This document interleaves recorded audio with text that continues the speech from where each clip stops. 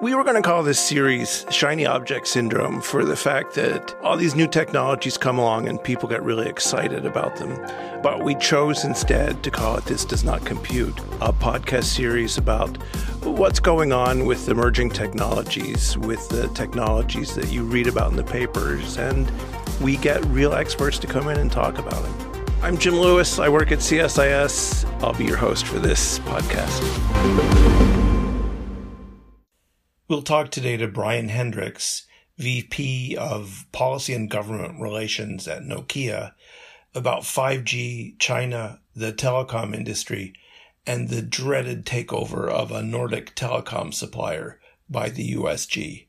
Thanks. Why don't you give us sort of an overview of where Nokia thinks the 5G market is heading? Well, sure. So we have signed our 79th deal. So the thing that we would point to is that there's a lot of the 5G commercial business. By that, I mean the consumer network business, which has not yet been decided. And that's an important thing to underscore with folks who think somehow the 5G die has been cast in favor of the Chinese suppliers.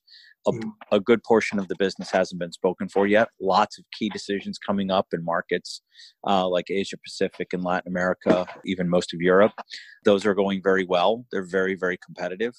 And then the next phase will actually be probably the more lucrative, and even if it is the more silent topic, and that is the 5G enterprise market. Lots of interest in the private network capabilities, and that's starting to heat up as well.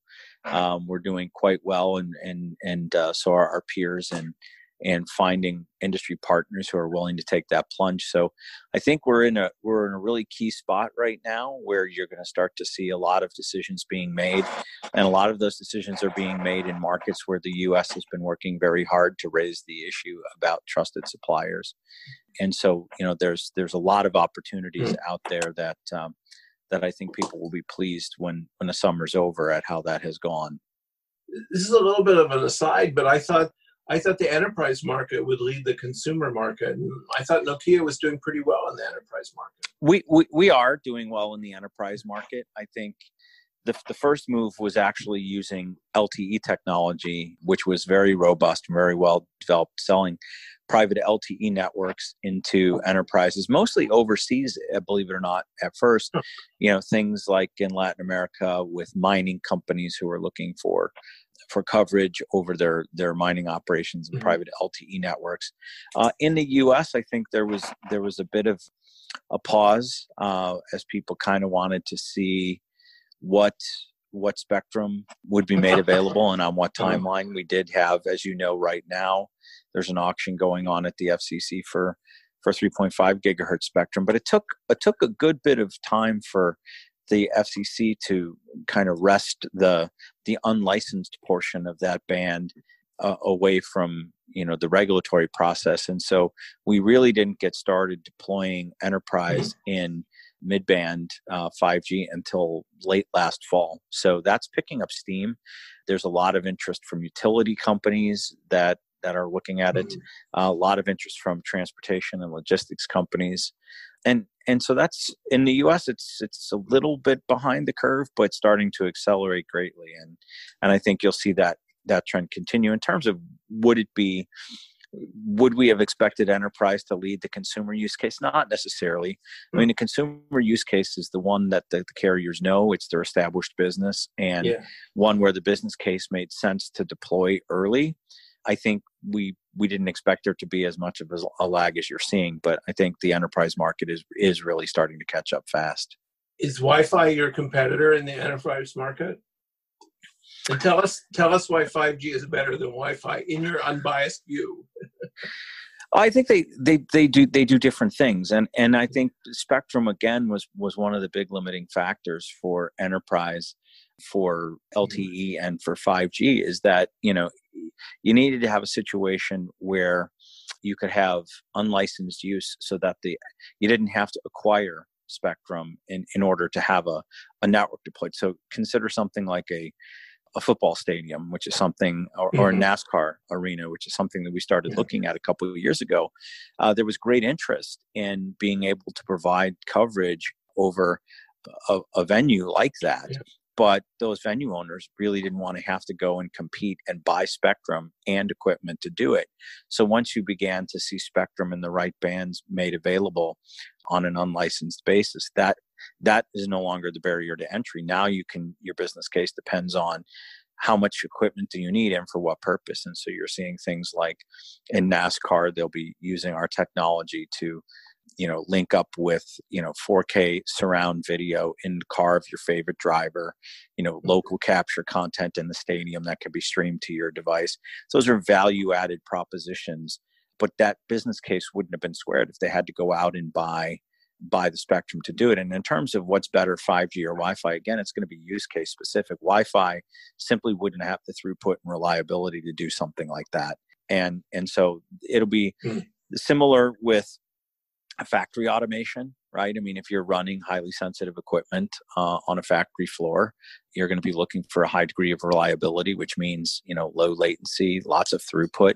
Wi-Fi is probably not the right solution there, but there are plenty of other solutions for which that works. And by the way, we sell Wi-Fi equipment as well. And so I think it's very, very use case specific. Let's switch it a little bit and ask, give us your views or Nokia's views on decoupling. I mean, this is a big topic. Some of my CSIS colleagues are wringing their hands over it. I think it's kind of inevitable, but it's going to be piecework and patchy. Where does Nokia come out on decoupling? So you're talking about decoupling supply chains? You're talking about decoupling the radio access? Decoupling. Well, we can talk about both, but let's start with supply chains because I did this TIA event this morning. Right. That was pretty good with the Germans, the Japanese, and the Americans. Right. They all seem to be on the path of this is going to happen, so get ready. Yeah, I think that's right. And I think for our part, I'm reasonably optimistic. A little more than a year ago, we were having conversations around the National Defense Authorization Act, where there was a thought about just if it's sourced in a high risk country, we don't want it there. You have to move it, sort of without regard to what it was or whether it actually raised risks or what other people might have done to prevent adulteration of their supply chain.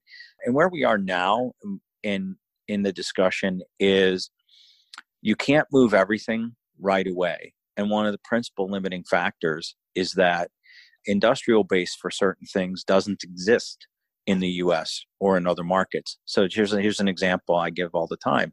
A heat sink is a pretty important aspect of the radio to help cool it, and it's also highly competitive in terms of design.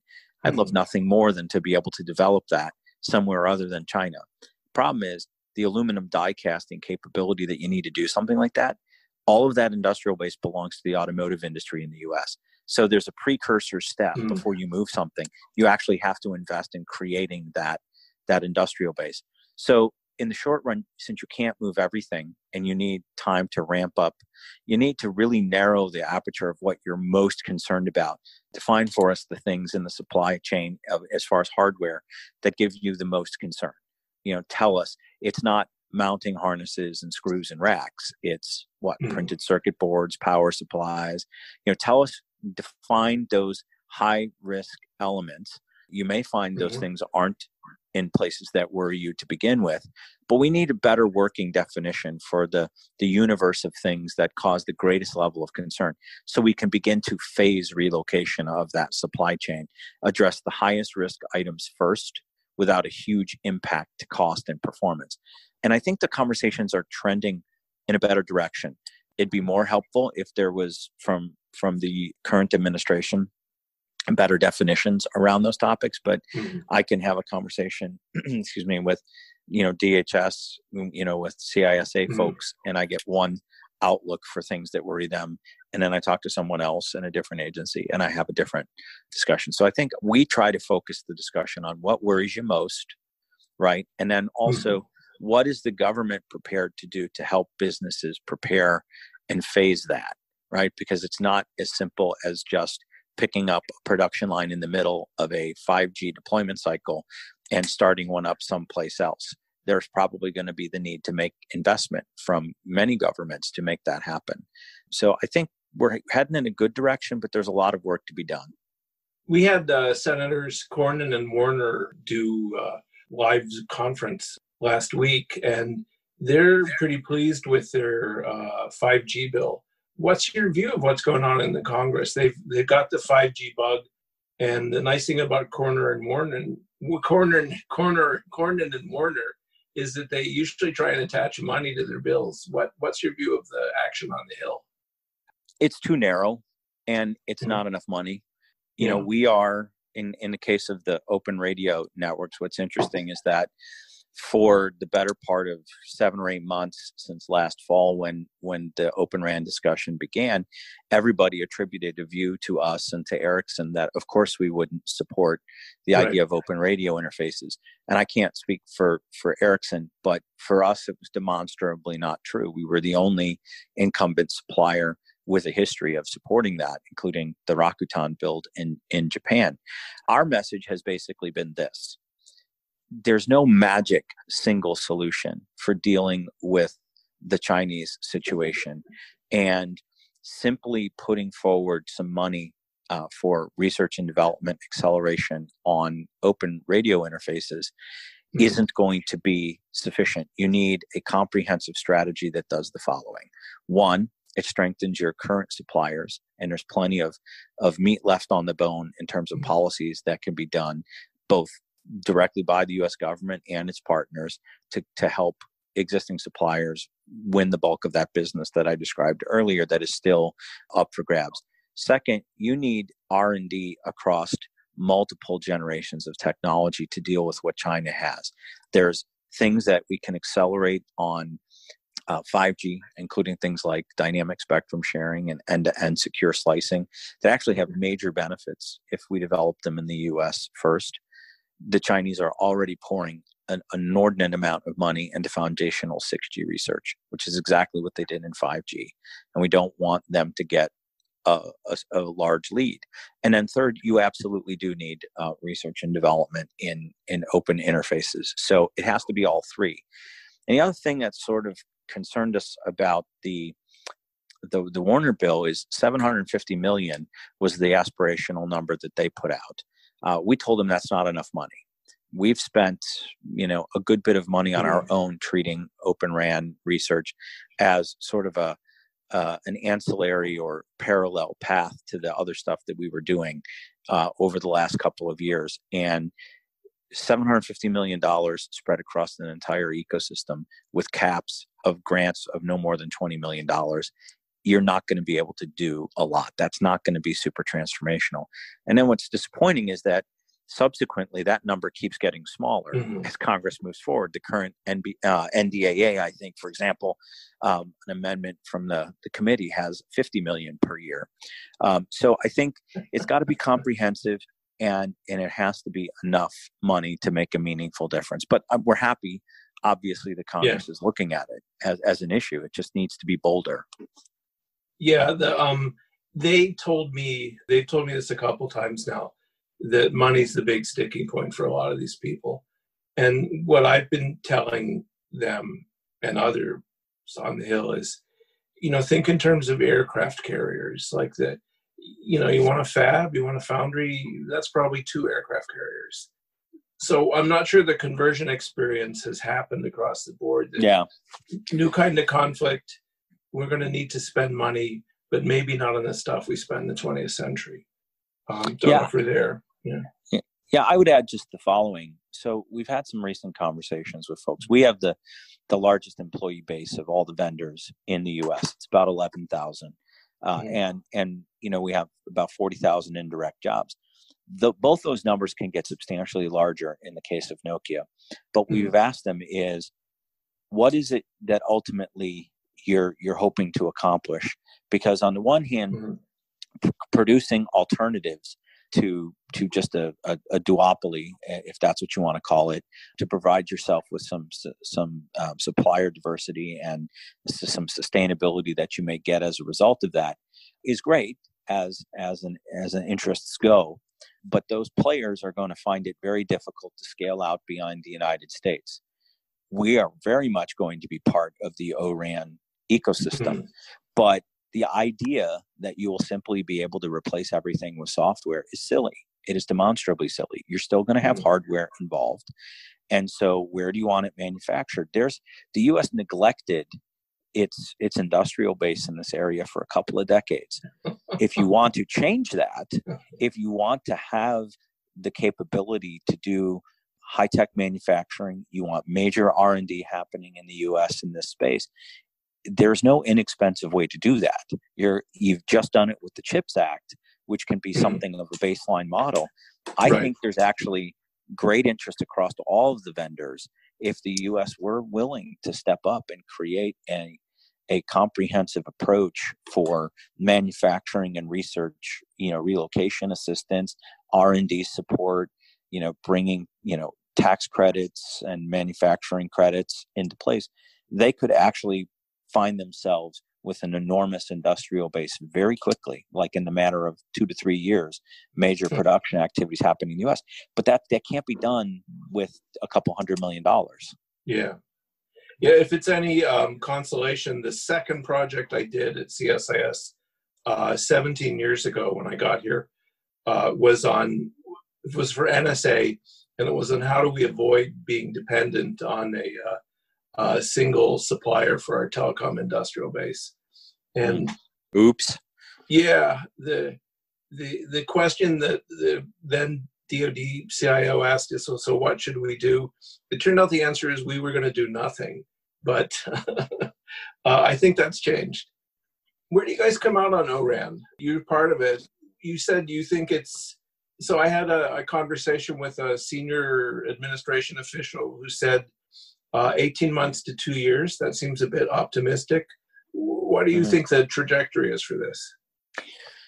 What I'd ask them is for what? 18 to 2 years for what? So I think folks, even within the Open RAN community, have different ideas about what will happen.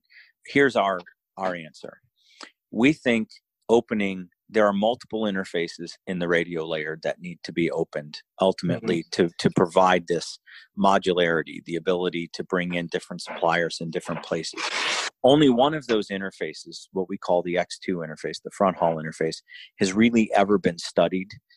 We do it all the time as part of swaps where, if you lose this round to another vendor, the carrier will say you need to open the interface so that, and you're willing to do that because you want business with that carrier in the future. The point being, in practice, that interface has been opened many times with no degradation in performance or security. So if we came up with a standard for that, very quickly that interface could be opened. And for that part of the radio network, 18 months to 2 years, probably not unrealistic. But for many of the other interfaces, we just simply have no idea yet whether we're going to create performance problems or security vulnerabilities. And it takes the engineers time to process and money to process through that, which is kind of why we said the money they're talking about is probably not enough to do that. But even when you look at that, there's a second dimension.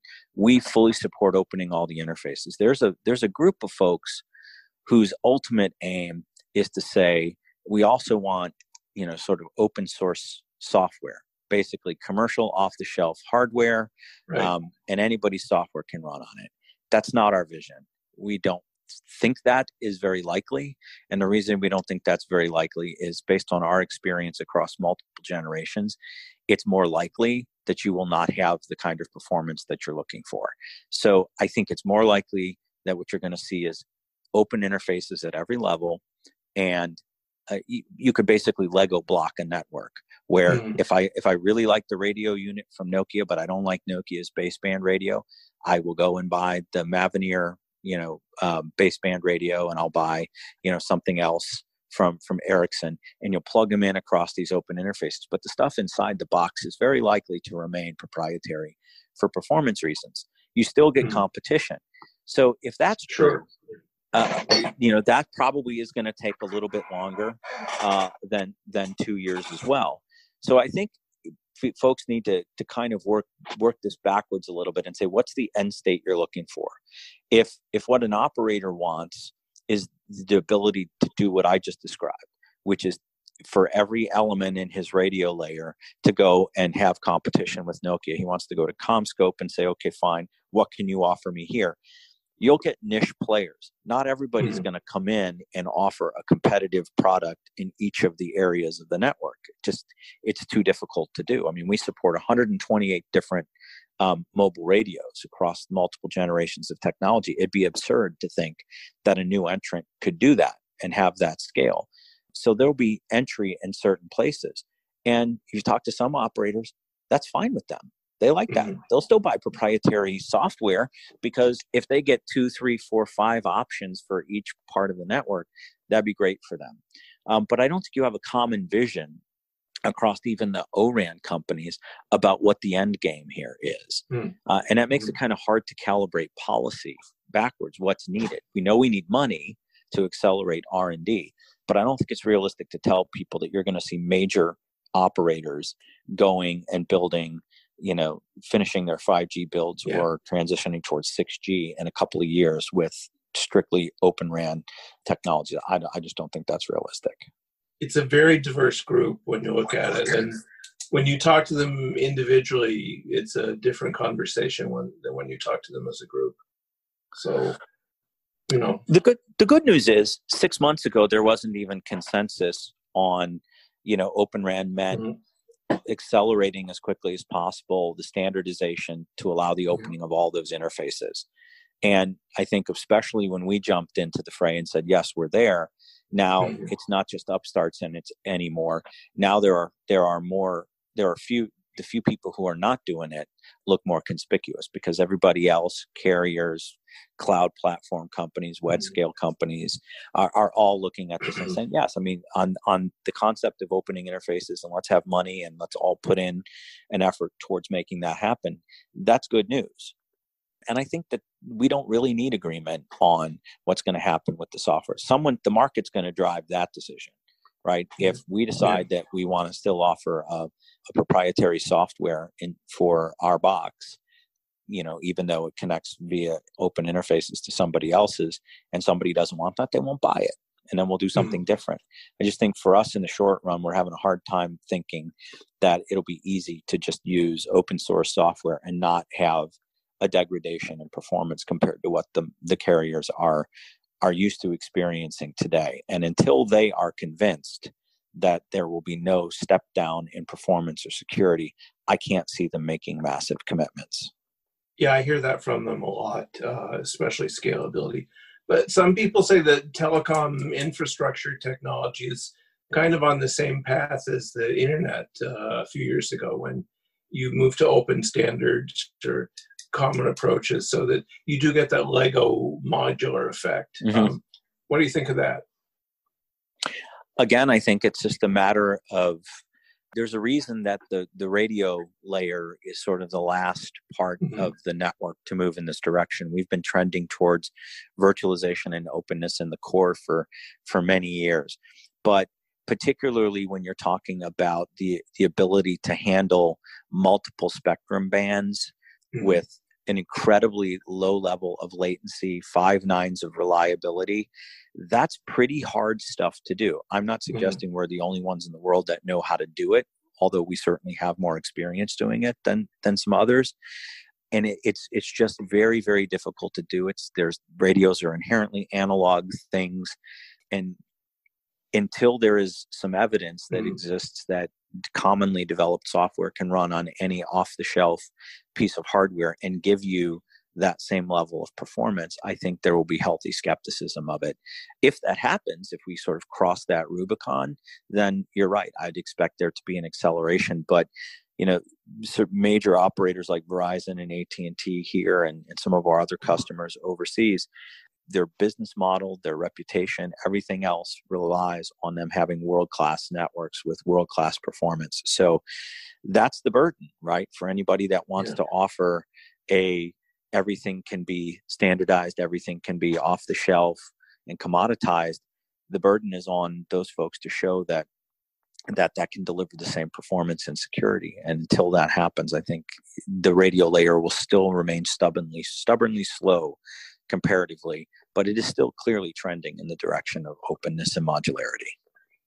If you had a elevator speech for the administration or for congressional leaders on virtualization and SDN, what would it be? What's the sort of quick 100,000 foot level take from Nokia? Gosh, well, That's a hard tough one, I know. topic. Yeah. Well, it's a tough topic, and what I'd ask for is a little patience for more than 30 seconds. But just to point out to them that it's beware the answer that looks elegant and sounds easy, because you're probably going to be disappointed with the result. The Chinese did not develop the model that they have been using to strain existing suppliers across the globe overnight. It was an evolution over time. To think that you can immediately write a check and get something which is a silver bullet response would be to greatly underestimate their resiliency. And the one thing I would caution, that more than anything else, whatever somebody believes about the performance of ORAN and where it is, because we clearly do support it, I have heard repeated ad nauseum that somehow the Chinese don't embrace openness, and this will be their kryptonite. And Jim, you've done many things, so you know this. You've heard me say this before too, which is, first of all, China Mobile is a big supporter of Open RAN, and Chinese will adapt. If it becomes abundantly clear that in order to maintain technology competitiveness and market access, they have to support this, they probably will. But it's not clear they'll even have to, because the other policies make their equipment cheaper at any price, by which I mean they can come in and say, so yes, that Open RAN solution may get you a 40% break or a 30% break on capital expenditure OPEX. I'll match that with my classic model. And oh, by the way, with the Chinese Development Bank, I'll give you 5-year deferred payment terms. By the way, these are not hypotheticals, right? This is what happens all the time all over the world. And so it's unclear, again, without more policies from the US, like using XIM, using DFC and other sources, any future iteration of this ecosystem is going to be competitive globally with the Chinese, because we have just left too many policy tools on the shelf. My worry there, and having talked to people at some of those agencies, is it's just we're going to move really slowly on even trying to, what I tell them is think of it as the Huawei differential. You don't have to match it 100%, but you have to put in enough to lower the pain for the foreign buyer that they can say to the Chinese, no thanks, I'm not going to take the offer. But do you worry that we're moving too slow on that? I mean, well, it's not a worry, it's a fact. And I'll share this with you. So about last December, we got together with the folks from XIM and DFC. Both were going through restructurings and reauthorizations. So it was not optimal timing, but they had great interest in learning whether or not their programs could make a difference. And so we showed them that, yes, actually, a lot of these countries aren't real keen on remaining so dependent upon Chinese technology and financial direct investment, foreign direct investment. So yes, we actually think there's another 10 to 15% share that can be had. This was December. And they said, yes, we're all excited, but we don't really know the infrastructure market because we haven't been doing that recently. And so we've brought as many as 10 deals to the export banks so far, which we think are very interesting deals that should fit their criteria, and even deals where, even as a non-US company, we have very high levels of US content in the deals because of our R&D here and our manufacturing and things here in the US for routing, etc. And we just can't get the deals out the door, right? There's always a reason of unwillingness to be flexible or change a policy. And the same is kind of true with the Development Finance Corporation at this point, where they're still sticking to decades old views of the world where we won't get overexposed in that country, even if it's a good deal, even if it's strategically important for the U.S. And I'm not criticizing them for that. It's what they know. But our point back to the administration is, look, either you want to do this or you don't. Either you agree with us that strategically deploying these tools doesn't just help Ericsson, Nokia, Samsung, Cisco, Juniper, et cetera today. It helps the future iteration of the ecosystem that we're talking about here, because they're going to run into the same buzzsaw. Yeah. And the administration seems frustrated right? They're like, yes, we're with you. We absolutely think that these are the right things to do, but we still don't have any deals out the door. So I think, yes, it's moving too slowly.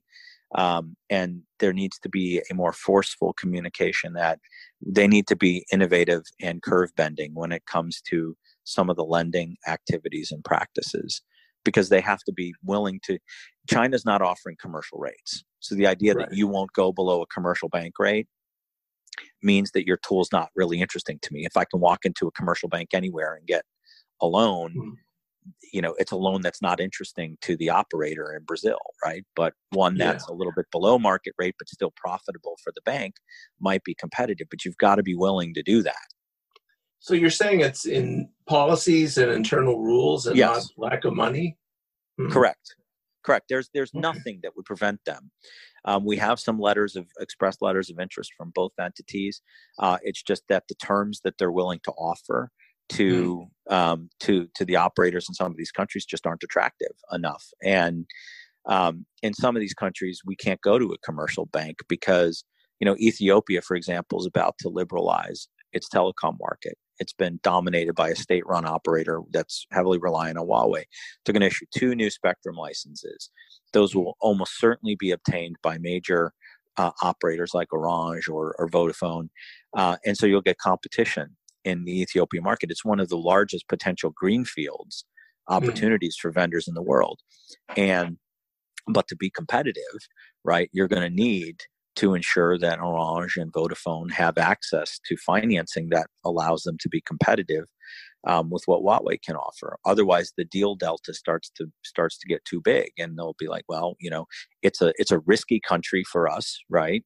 We're willing to do it, but the business case is better with Huawei as a partner because it's a couple $100 million cheaper. Whereas if you had the financing from DFC or XM or other export credit agencies, they might be able to shrink that delta and say, I'm willing to go that direction. So it's really about policy at this point. It's about how do you calculate content. It's about, what rates they're willing to lend at and whether they're willing to get, go back to a country that they've lent in before.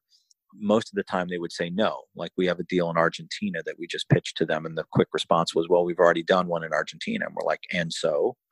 It's like if the point is that you want high risk vendors moved away and you want trusted suppliers, you go back to that well. In a place like Latin America where Brazil is up for grabs and trying to decide today, does it want to go with trusted suppliers or not? Well, you would think that you would want every tool at your disposal available to Brazil. We have, I think, 20 or so % market share for radio in Brazil. Ericsson has slightly more than that, but it's 50 to 60% Huawei.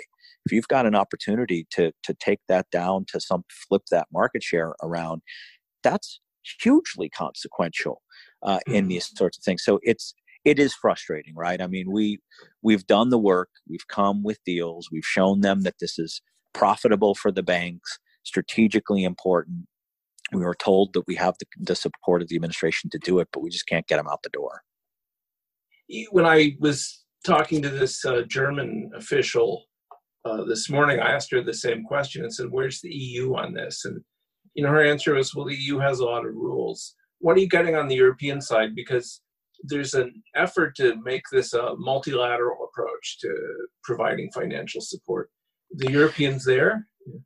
Yeah, I mean, look, we're going to everybody at this point, and we're making great use of the export credit agencies in other countries.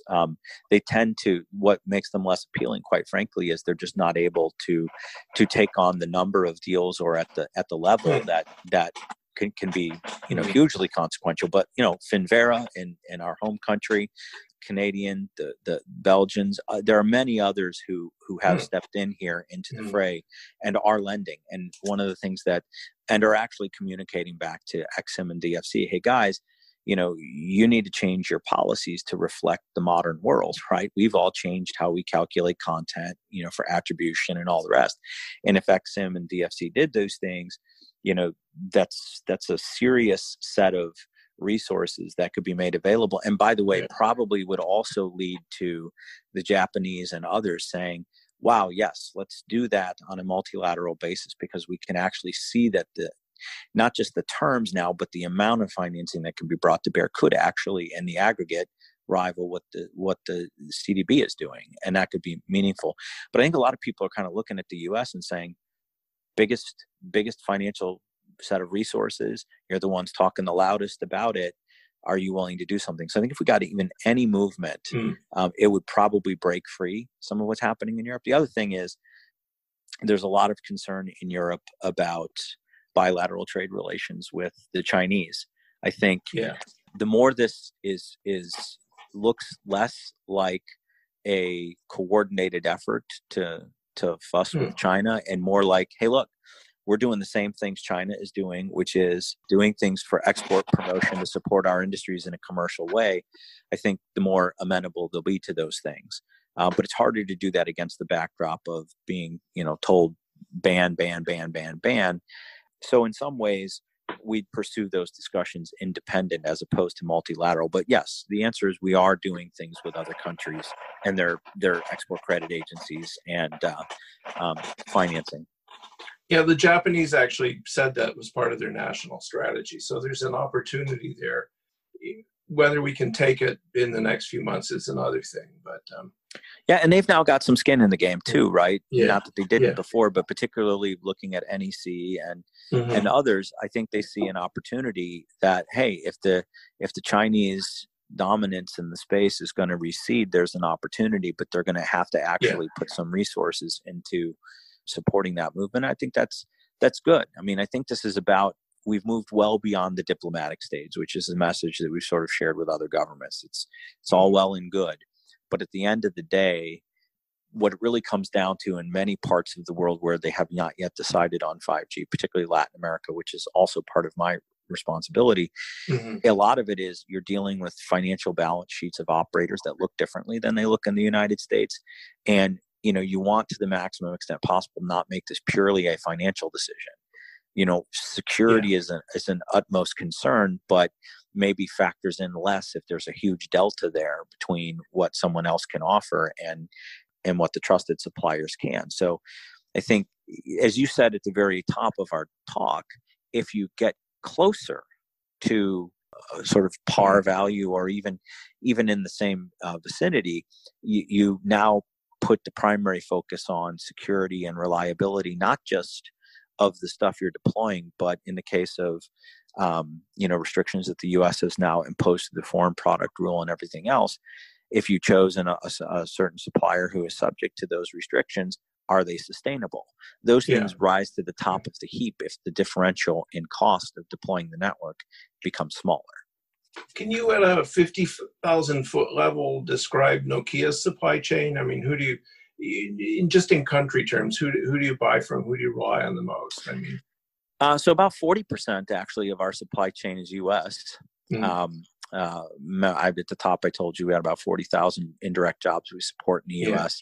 A lot of our most critical product lines are, for example, encryption software for the routing is developed here in the United States. That whole routing, what we call ION line, has manufacturing done in places like Mexico, not in China. It varies by group. We have a very, very diverse supply chain, multiple sites. Redundancy is a key part of our strategy in case there's any, infiltration, adulteration, a site goes down. We have the ability. So we're not overly exposed compared to anyone else when it comes to China, but back to, because I think that's what you're really asking is how much are we exposed in China? And the answer is not more than anybody else. And again, we, in part in response to the tariff imposition, that caused us to make adjustments to our supply chain, quite a few adjustments to our supply chain to other countries. We didn't think that those were going to be short term in nature. So we took that opportunity to move certain things. The stuff that is there still, a lot of times is either the result of contractual obligations that we've had for a couple of years, or are things we haven't been able to find alternative sources for. And so there are still some components that are sourced from China, but the amount that we source from the U.S. is larger than we source from China, as an example. Well, and part of it is, people would know that. Yeah, part of it is that one of the things that tends to get overlooked in the discussion is that Huawei has a diverse supply chain too. And so if they couldn't get access to NEC or Fujitsu or Intel or Qualcomm, they can't make 5G either. So that's part of it. Is if we're looking at splitting these things, I mean, the Chinese might be more at risk than the Western companies. Yeah, I mean, there is some concern, obviously, right? You saw the headlines, I'm sure, rumors that China would retaliate with export controls. And, you hate to see the weaponization of the supply chain as an issue because it's highly disruptive to everyone. But I think one of the things that we pointed out to folks is, A, we don't think that was likely to happen. But B, that, we aren't nearly as exposed as perhaps people might think in terms of critical components. So it's a very global, diversified supply chain. It's getting more so, and that won't surprise you, right? That's just prudent. And that's why, going back to the conversation that we had earlier, where the U.S. government or other governments, but particularly this government, could really be helpful would be some precision around what worries you the most, because it can't be everything. We can't boil the ocean. But if there are particular components that concern you the most, we're past the stage where we're going to come in and say to you, no, you needn't worry about that thing because here's the forensic auditing I do, here's the whatever. But you got to tell us, what you're most concerned about in terms of the supply chain, because then I think that allows companies an opportunity to begin phasing movement, because you can't move everything all at once. And without that definition, or, the conversation inside our company, I'm sure it's the same conversation going on inside other companies right now, is what in the hell is a clean path, right? You're hearing that term spoken a lot. And I don't know, I can't answer that. I don't know what that means. Back to our mobile networks unit or to our fixed networks unit, they say, well, what does that mean? Is the eventuality we're not going to be allowed to sell them to the United States if we don't source everything in the United States? And I say, no, I don't think it's that. But I can't give you timelines. I can't give you a sense. I mean, folks would rather we not be doing things in certain places. That much should be clear. I just at this moment can't tell you which things, and I can't tell you how long. So I think the U.S. would find a lot more support and a lot more aggressive action being taken by companies who I think really want to de-risk their supply chains, but they aren't sure where to start, because at this point it seems to be they're worried about everything, but they can't be worried about everything. Yeah, I think I've been thinking about how you turn a soundbite into policy, and it's harder than it looks. Yeah. Did we miss anything? This is we're pretty much coming up on our time here, but any last thoughts? Any final? What did we miss? I don't think you missed anything. I think that it's just really important for policymakers to recognize that the die is not yet cast. There's plenty of opportunity to create opportunities for Western suppliers in key markets, and that to do so means we got to deploy the full complement of tools we have. It's the financing in the short run. When you're thinking about R&D, ORAN is critically important. It absolutely is part of the U.S.'s future, but it's a risky bet if you're not supporting anything else. There's opportunities in 5G and 6G. So they need to be thinking broader and bolder. And I think there's great opportunities. It's, as you mentioned, it's a crazy time. We've got an election coming. We might be looking at a very different landscape of policymakers next year. But I think these issues translate. And so to the extent that industry and groups like CSIS are able to keep highlighting the need for comprehensiveness and thoughtfulness and pointing out what those things are, then I think we don't have to start at ground zero next year if we have a different Congress or a different administration. I think they're that important. They should be bipartisan and they should translate. All right. Well, listen, I really appreciate the invite. Yeah. I enjoyed the conversation. Thanks for listening. See you on the next episode.